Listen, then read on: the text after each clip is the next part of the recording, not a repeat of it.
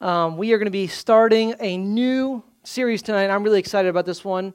It's called Life Hacks, and it's going to be a study of the book of Proverbs, the subtitle, Skillful Living from Proverbs. So if you would turn to Proverbs chapter 1 in your Bibles, and there are some extra Bibles on the edge there if you didn't bring one tonight.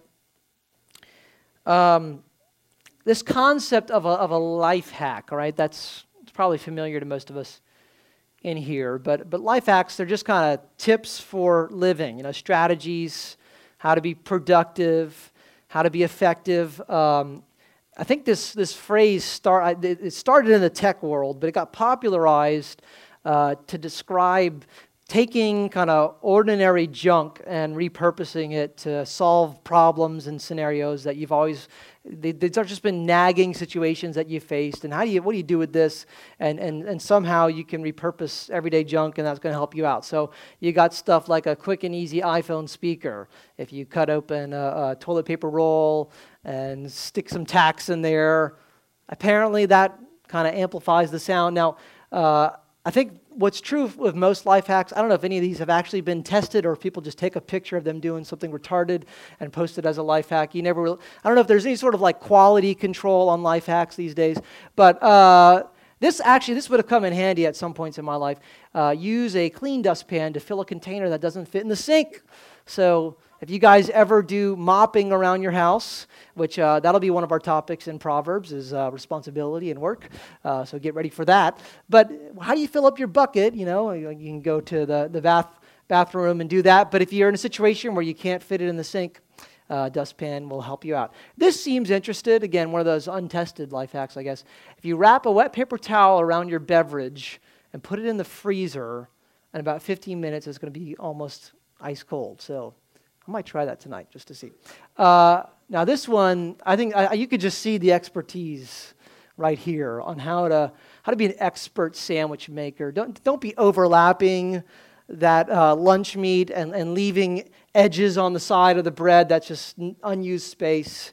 Cut it in half and follow these directions exactly, and it will taste 100% better.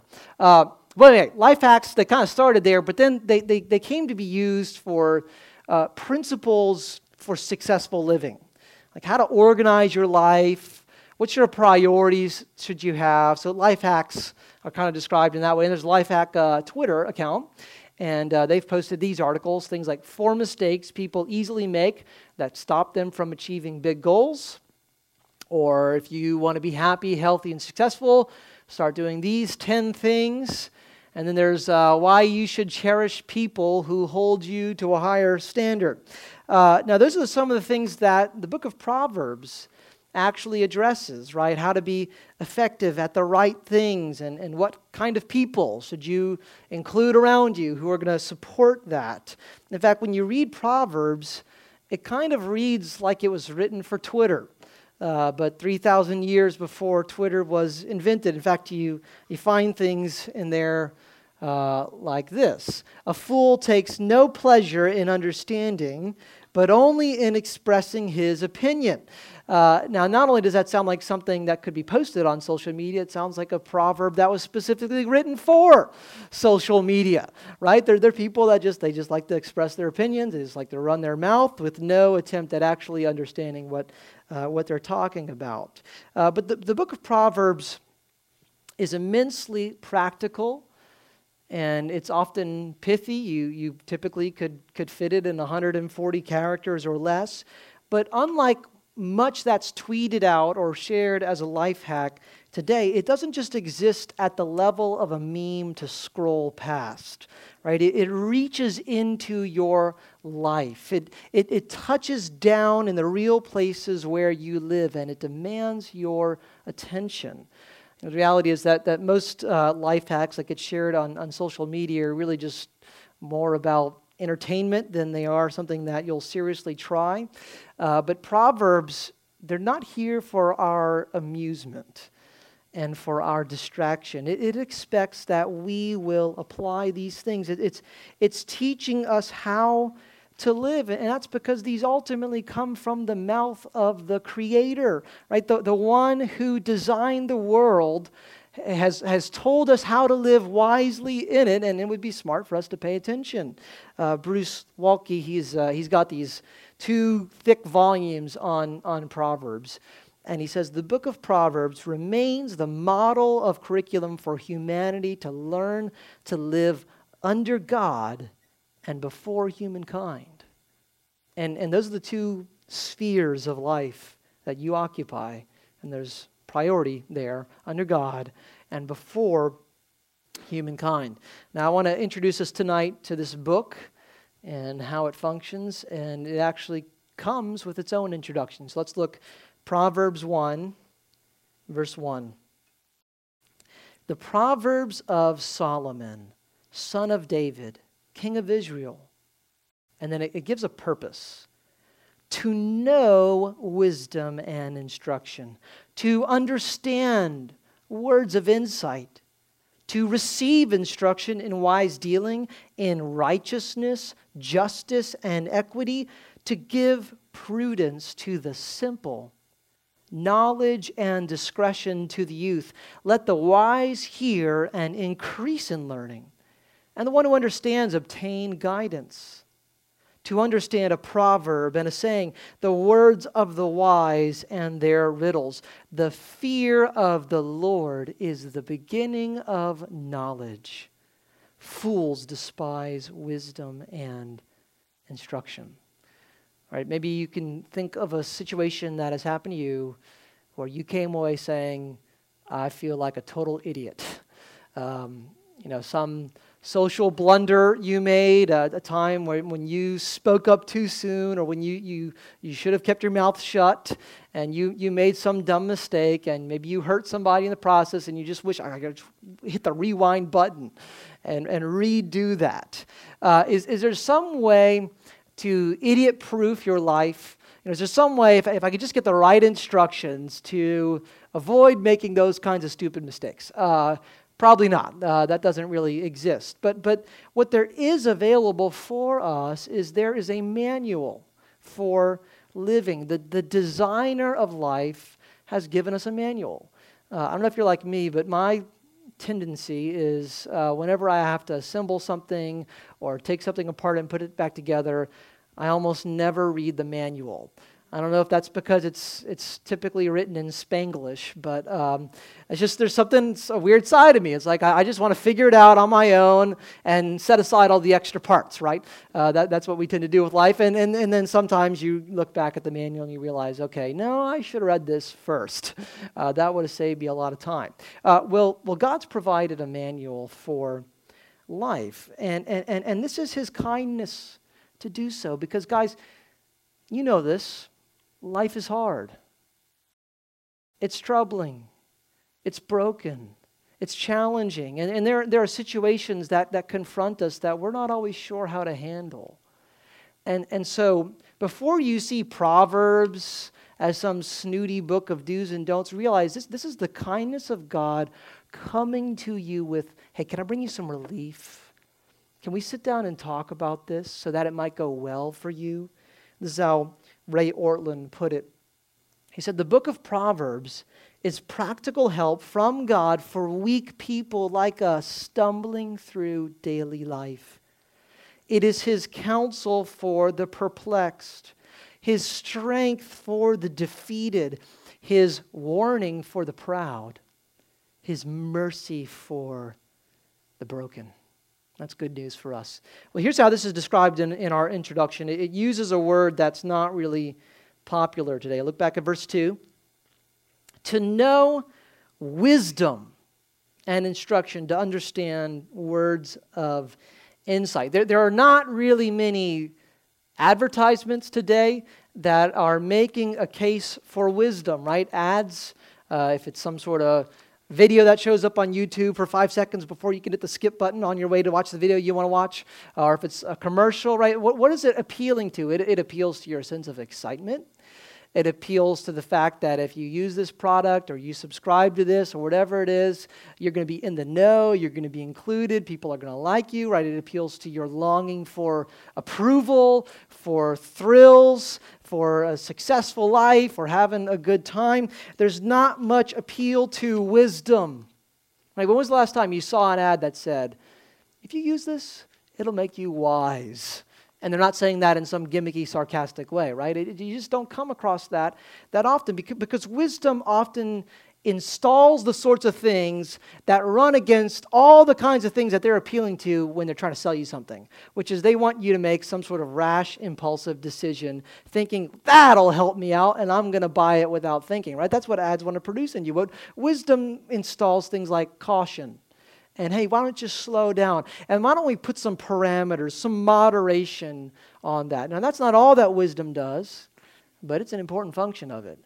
But what exactly is wisdom?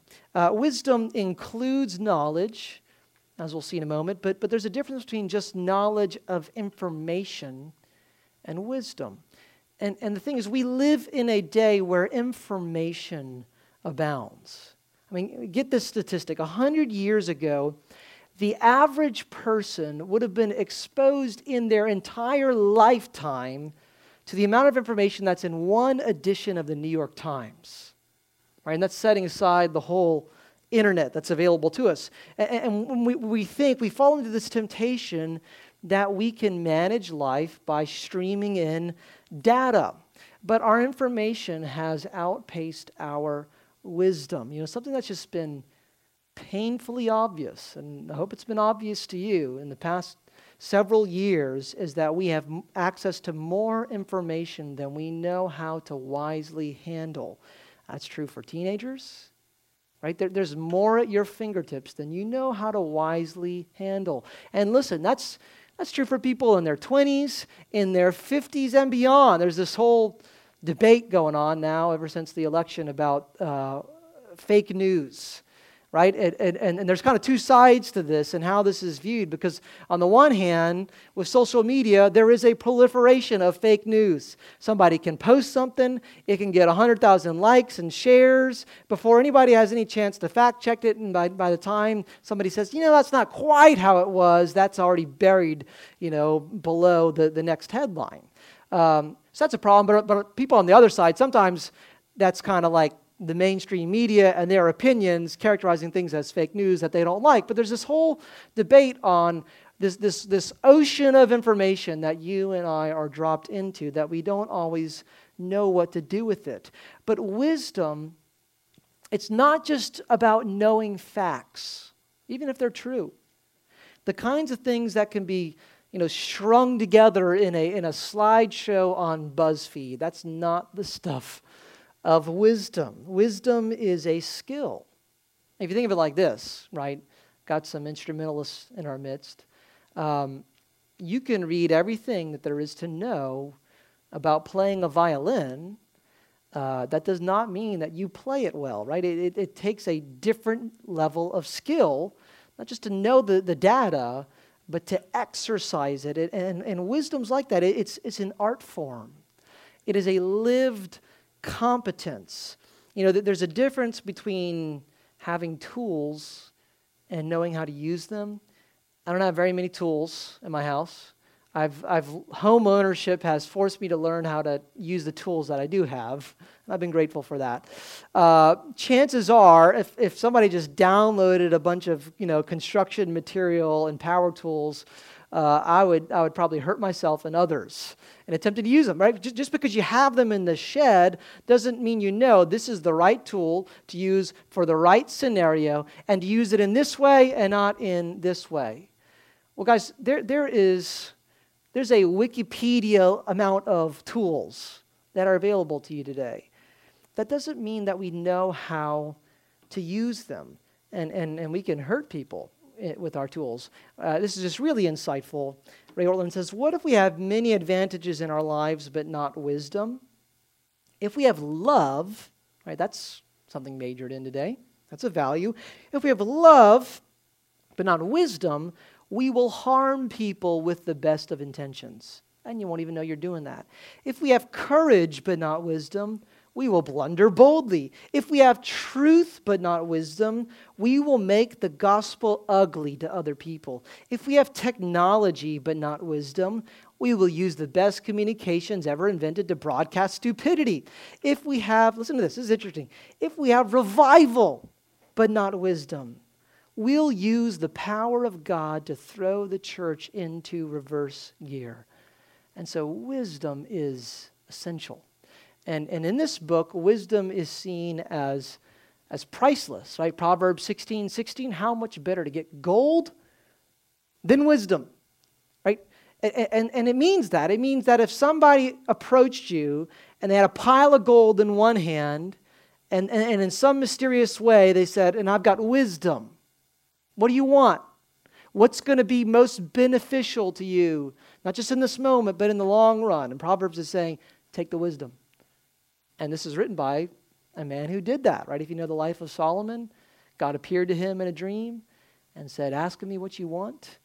And he asked, give to your servant a discerning heart, a wise spirit. And then God said, I'm going to give you the gold as well because you asked for the right thing. But it's interesting, in Proverbs, wisdom is extremely valuable, and yet it's freely available. Right? Proverbs 1:20 says, wisdom cries aloud in the street. It's just there. It's saying, hey, here I am. You want what I'm selling? I'm not even selling it. I'm just tossing it to anybody who comes. Just come and stop and listen. I am right here, and I'm ready to give to you freely as thousands of people walk by on their way to other things. That's the great irony, and we'll see why that's the case in a moment. But if this is wisdom, how do you get it? Right? If wisdom is a lived competence, is there any way to get that ahead of time? Well, it's in the title of our book. Verse 1, the Proverbs of Solomon. In verse 6, to understand a proverb and a saying, the words of the wise and their riddles. That is how Proverbs is imparting wisdom. The word proverb means it's connected to the Hebrew word to represent or to be like, to make a comparison, to illustrate something. And it does that with words, right? The words of the wise. It presents a world of words, and it says, step into this for a little while and take a look around and see what you can discover that's going to be beneficial to your life. You can think of it like this. It's like a virtual reality that it gives you. Right? Some of you guys are into gaming, and the virtual reality and scenarios that you're able to do. It's interesting, and maybe Mr. Andy could speak to this, how gaming and virtual reality are used in the military today. Here's one article. It says, virtual reality has been adopted by the military. This includes all three services, Army, Navy, and Air Force, where it is used for training purposes. This is particularly useful for training soldiers for combat situations or other dangerous settings where they have to learn how to react in an appropriate manner.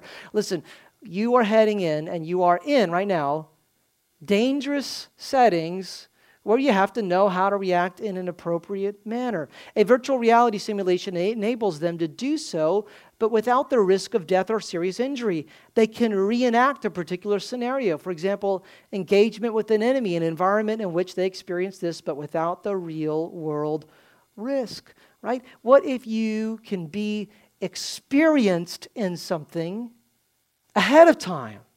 Before you've actually had that experience, you enter into it with wisdom that's beyond your years. That's what this book is wanting to do for you and for me.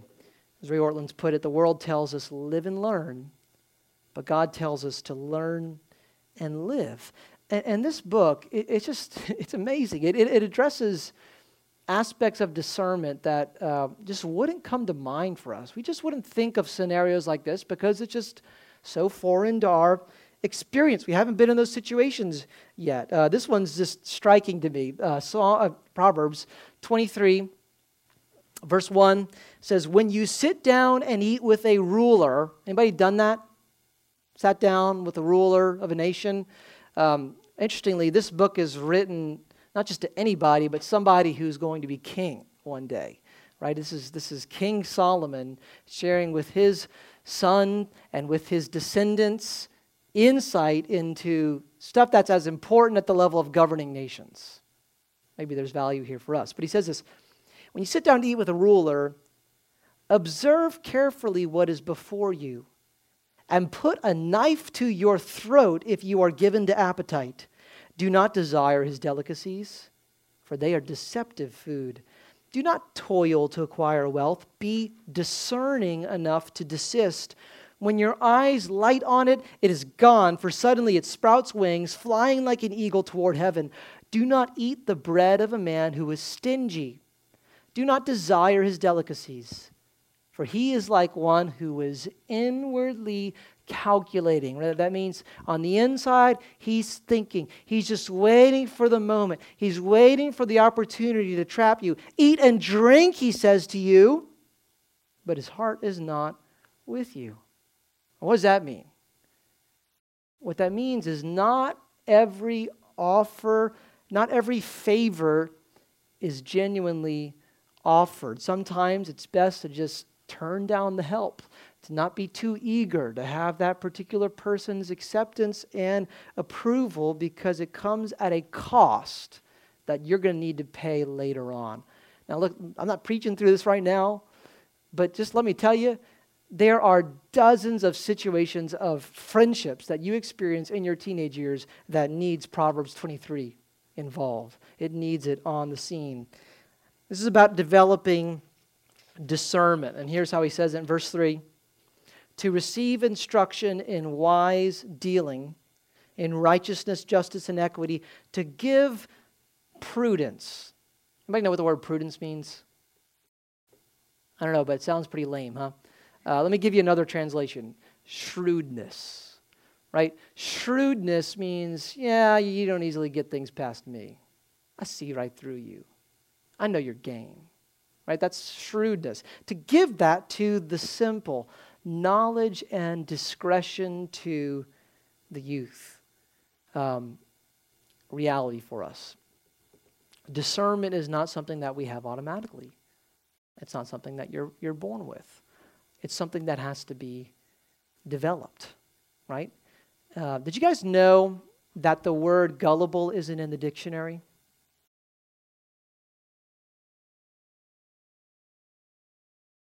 You get the point. I had a friend once who when she heard that, she reacted, you know what, you're right. In fact, I looked it up one time and I didn't find it there. I don't think she spelled it correctly. But we're just easily taken in by things, right? There's just some natural disposition in us, maybe to believe, to accept if somebody's saying something and sounds confident. But we're born in this category, right? It calls us the simple or the naive. And it's the word, it kind of means to be open, right? Not to be committed, just kind of eagerly open to anything that comes your way, right? When you're committed to something, that excludes certain options, right? A wedding ring, not just the wedding ring, but a marriage commits me to one person. That excludes other options and other chances that might come my way, right? So there's certain convictions that the wise person is committed to. But the simple person who hasn't developed all of that yet, they're kind of just, I'm open, I'm game. What you got for me? I'd like to discover that. And that's the kind of person that Proverbs is saying, you can either start there and develop and become wise, or be a fool, right? And we shouldn't be offended by this, right? This is good news. What this means is that this isn't a book for people who have everything figured out. This is a book written to you and to me, in particular to young people, right? You see that here, to give prudence to the simple, knowledge and discretion to the youth. It's written as a book from a dad to a son. And listen, we need this. Today, my daughter Piper turned 4, and I took her out for breakfast this morning, a little daddy-daughter date, and on the way we went to Cafe Du Monde, and she said, I'm so hungry, I could eat a dog. No, I could eat a horse. And I said, A horse? No way. And she said, oh, Dad, I'm just kidding. And I said, oh, you do that now that you're 4, huh? And she said, yep. So there's a lot that she's learning, that she's taking in right now. You know what she hasn't discovered yet? She hasn't discovered the fact that whenever Knox, her 2-year-old brother, does something that is annoying or takes something away from her and runs off with it, she hasn't realized yet that her reaction just hands over whatever buttons she has inside of her and says, hey, push these. If you want to get an amazing reaction, if you want entertainment, just take something from me, right? I'm not going to just calmly go to my parents and have them resolve the situation. I'm going to whine. I'm going to complain. I'm going to run after you. And I've told her this. I've sat down and said, hey, darling, you know what? If when he did something like that to bother you, you just didn't say anything, and you came to me, and you let me step in and address that, I don't think he's going to do that as much because it's not going to be as fun. Right? I don't think she believes me yet, right? But we kind of just come in. We need older voices. We need other voices in our lives giving us these insights. And this, the character quality, right? The virtue that this book promotes is teachability. A willingness to learn, to not be wise in your own eyes. And here's how, when you think you've got things figured out, how it backfires, because in this book, teachability is what leads to shrewdness. But proud independence leads to gullibility. The person who says, I don't need anybody else, I've got it, they are the one who's most often taken in by schemes in this book. And so discernment is about learning right from wrong in the messy situations of life in which right and wrong exist. Right and wrong don't come to you. They don't approach you with labels and saying, here I am, this is sin, this is idiocy. If you do this, you'll be homeless the rest of your life, right? Now, nothing in life comes to you labeled like that. And often it's overlaid. And some people practice discernment in a way that isn't really discerning. And maybe this can be helpful for parents as you're thinking through things. For some people, discernment just means anything that even smells like it might be wrong, we're going to have none of it, right? But that's not what discernment is in this book.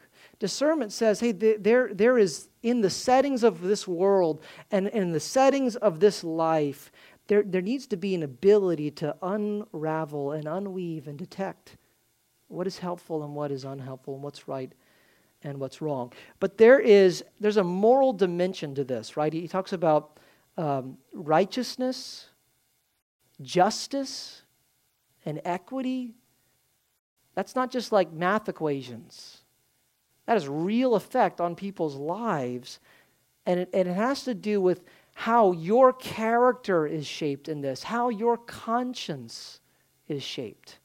And God's given you a conscience, and it's like a compass. It's a wisdom compass. It's designed to point toward what is wise and beautiful and true. But it needs to be recalibrated. And if you ignore your conscience, right, if you choose to deny what it is telling you, it gets affected over time. And you can no longer trust your discernment. You can no longer trust that your sense of, yeah, this is okay or not, tells you anything that's true if you've walked in disobedience. And so this book is designed to say, let's form in you a discerning heart, and then you'll be able to detect what's right and wrong.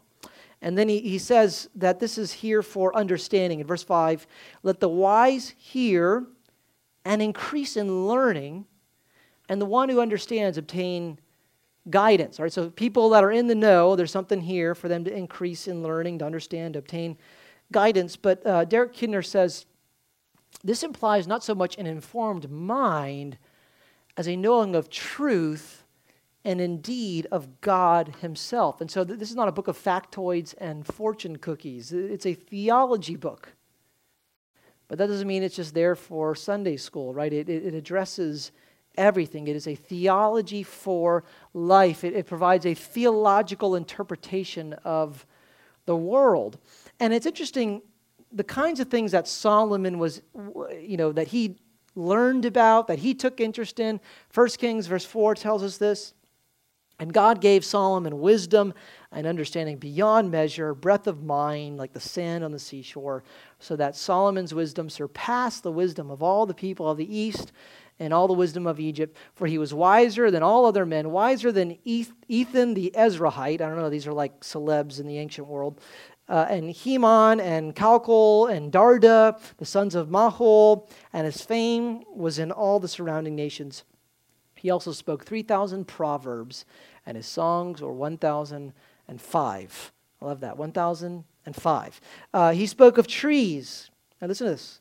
From the cedar that is in Lebanon to the hyssop that grows out of the wall. He spoke also of beasts and of birds and of reptiles and of fish. And people of all nations came to hear the wisdom of Solomon from all the kings of the earth who had heard of his wisdom, right? So he's interested in the natural world, in the sciences. He doesn't compartmentalize God.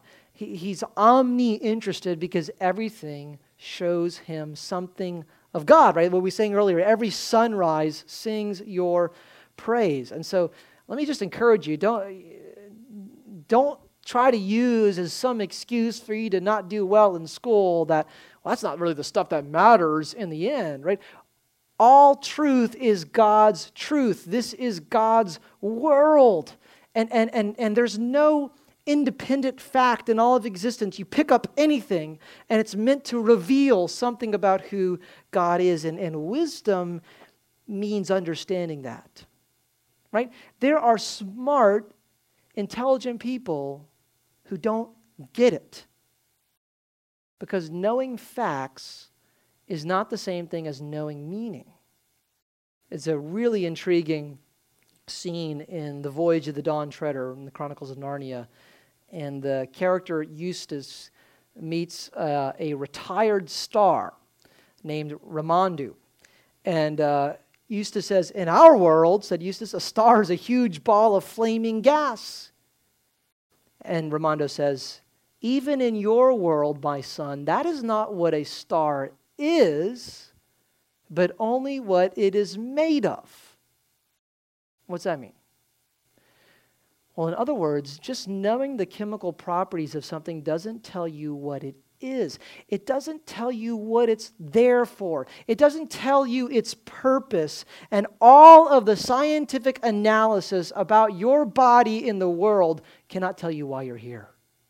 And don't you think that's pretty important to know if you're going to live in this world? And so there's basic understanding. There's an entire worldview. Proverbs, again, it's not fortune cookies. It's part of this storyline.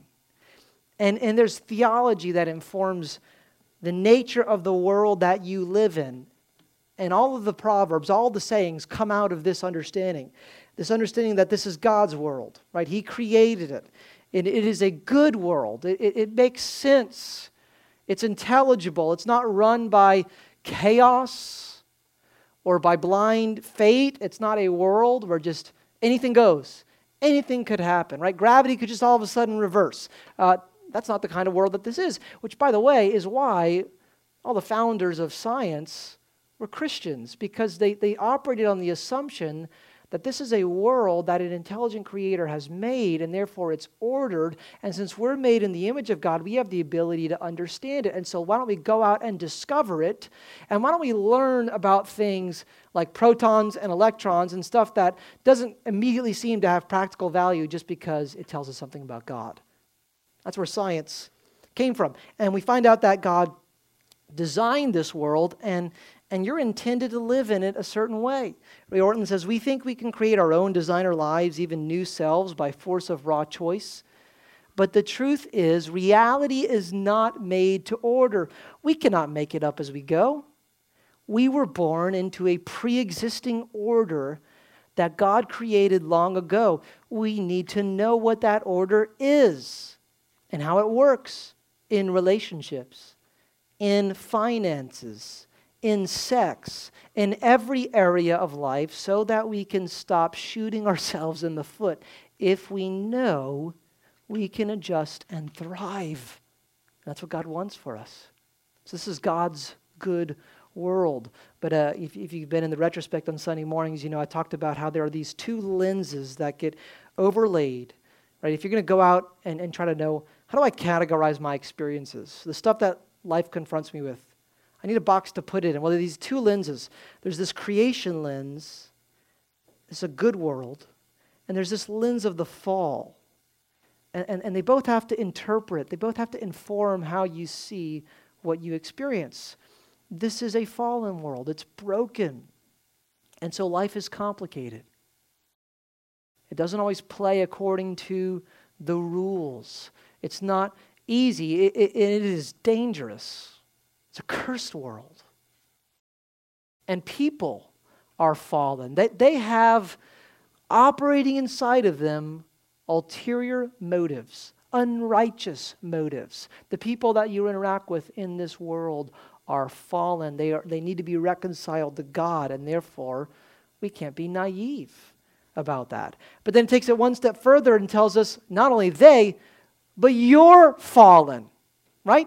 And your motives aren't pure, and you're susceptible to temptation. You do things like speak flattery and make bribes and try to earn people's approval because that does something for your unsettled identity. And you run after quick thrills. You have a propensity toward things that are dumb because you're fallen. And that has to come into play. But it doesn't leave us there. It also tells us that grace is available. God opposes the proud, but gives grace to the humble. That's a proverb. Grace is there. He's eager to help those who recognize this. He brings redemption and stability to the humble. And the book of Proverbs, it takes all these realities very seriously, and it overlays them onto life and applies them in immensely practical ways. And it's going to be fun to get to introduce you to some of them in this series. All right, finally, this is described here as discipline. That word instruction, it means discipline. Right? Wisdom is hard work because it doesn't leave you the same. It changes you. And sometimes that's painful. You need to admit you're wrong and that you need help. You need to do the hard work of discovering God's will, and then you need to submit to it. And that involves discipline. That involves shaping who you are. That's why Solomon tells us in verse 7 that the fear of the Lord is the beginning of knowledge, but fools despise wisdom and instruction. There's a lot of talk today in the life hack world and the productivity world about living centered lives, like achieving balance and peace of mind. And hey, to the extent we can do that, fine, that's great. I don't think we should live frenzied and crazy, overcommitted lives. But what's not defined there is centered around what? Like what goes at the center to make your life balanced, to make it centered? Are you there? Because a lot of the talk out there, and I'm sure if we combed through the Life Hack Twitter feed and the wisdom it offers up for us, we would discover that a lot of the criteria that's being used of should you do this or not, what should you be after or not, it's gonna have a lot to do with, is this going to benefit you? Is this going to make you feel comfortable? Is this going to allow you to enjoy life? Proverbs does not place us at the center. It says, you want to be wise? You want to know stuff? Take your place at the periphery of life and allow the God of the universe to be at the center. It's all about Him. And so you learn to fear Him. You learn to respect and worship and honor Him.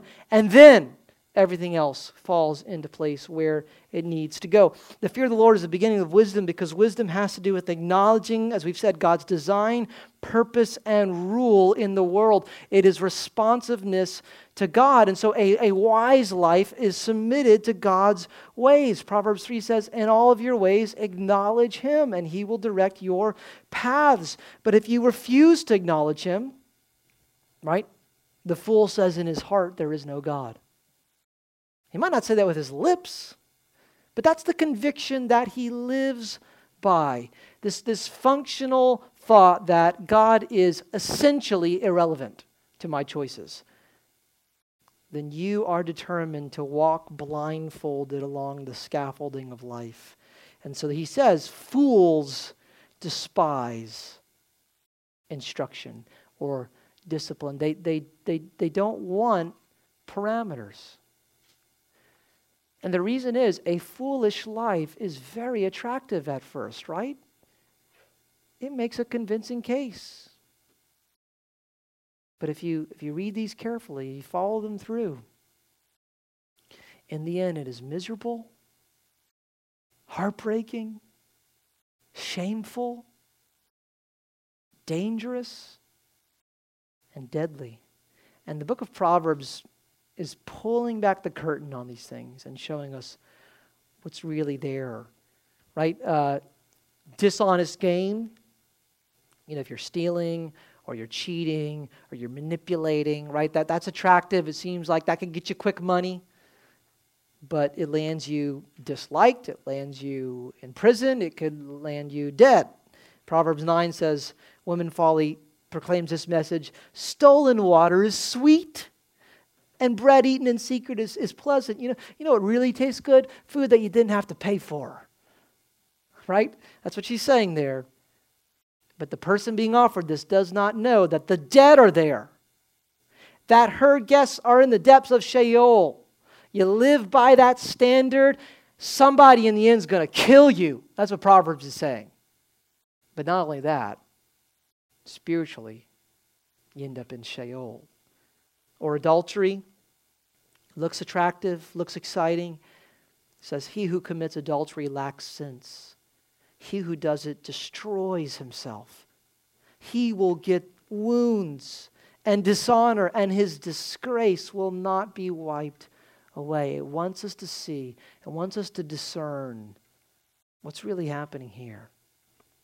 And the solution it offers is fear God more than you are running after empty pleasure. Fear God more than you fear man. Proverbs says the fear of man is a snare. It'll hold you captive. If your greatest concern is, what will people think of me? And what will they find out about me?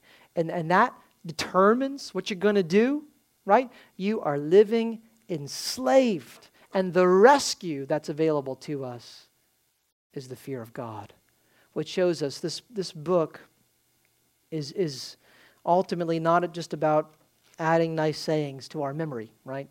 Although we should. Anthony Salvaggio says, the goal of Proverbs is not finding earthly prosperity or even wisdom itself. The goal is to grow ever closer to the God who is wisdom. Knowing God is the proper definition of the good life and the highest goal of the Proverbs-driven life. All right, one more thought for us tonight. This book opens by describing itself as the Proverbs of Solomon, the son of David, the king of Israel. And it's part of a storyline here, right? Not a fortune cookie. And it's reaching forward in history for the son of David who's going to come. It's reaching for Jesus. It's reaching for the one in whom all of life gets explained and resolved. And so we're going to address some topics in this series. We're going to talk about things like work and money and friendships and so on. But we don't just need wisdom in the abstract. What's being offered to us is Christ, what 1 Corinthians describes as the wisdom of God. And the good news is that Jesus died for fools like you and me. And so wherever you are, and we're at December, we're toward the close of a year, and you might be able to think, you just assess your life this year. And things come to mind that were mistakes. Maybe just mistakes because you had good intentions, but you weren't wise. Things that were foolish. Things that were sinful and disobedient. Jesus became a man to collect all that together and to bear it on himself and to die the death, the Sheol that Proverbs warns us about. He entered it and did not remain there. And he left all that behind. And he rose again to life with us in him. So that it's not our wisdom that's the reason why God accepts us. God accepts the foolish things of the world so that he might receive the glory. But he accepts us through a means that a lot of people in the world think is stupid. It's through Christ. The word of the cross is foolishness to those who are perishing, but to the called it is the wisdom of God. And so, tonight we turn and remember and rejoice in what Jesus has done and ask him to lead us into his wisdom. So if you'd stand with me. Just want to close with bringing to mind for us where we ended our worship time, which is just allowing you to discover, where are you with the Lord right now? God is calling us to think his thoughts after him and to live them as our good. You responsive to God? You making yourself available to him? You acting on what he has shown you? You try to silence that. You turn to him and you say, God, I need you. And Lord, we do so. We turn to you and we acknowledge the fear of the Lord is the beginning of wisdom. We are grateful that we are yours in Christ and we want to walk in your ways. Lord, you designed life. We want to know it. We want to enjoy it. And so, God, would there be reverence and awe and trust and honor and responsiveness in us and a readiness to walk in your ways. We ask in Jesus' name. Amen. All right, one more thought for you. There's on the back, there's the parent discussion guide, which anybody need a reminder about that? That's provided. Typically, that's their questions for parents to ask youth. Since Proverbs is all about youth looking to their parents for wisdom, I've written this as questions for youth to ask parents. So you guys take that and interview your parents. All right? Thank you. You guys have a great rest of the week.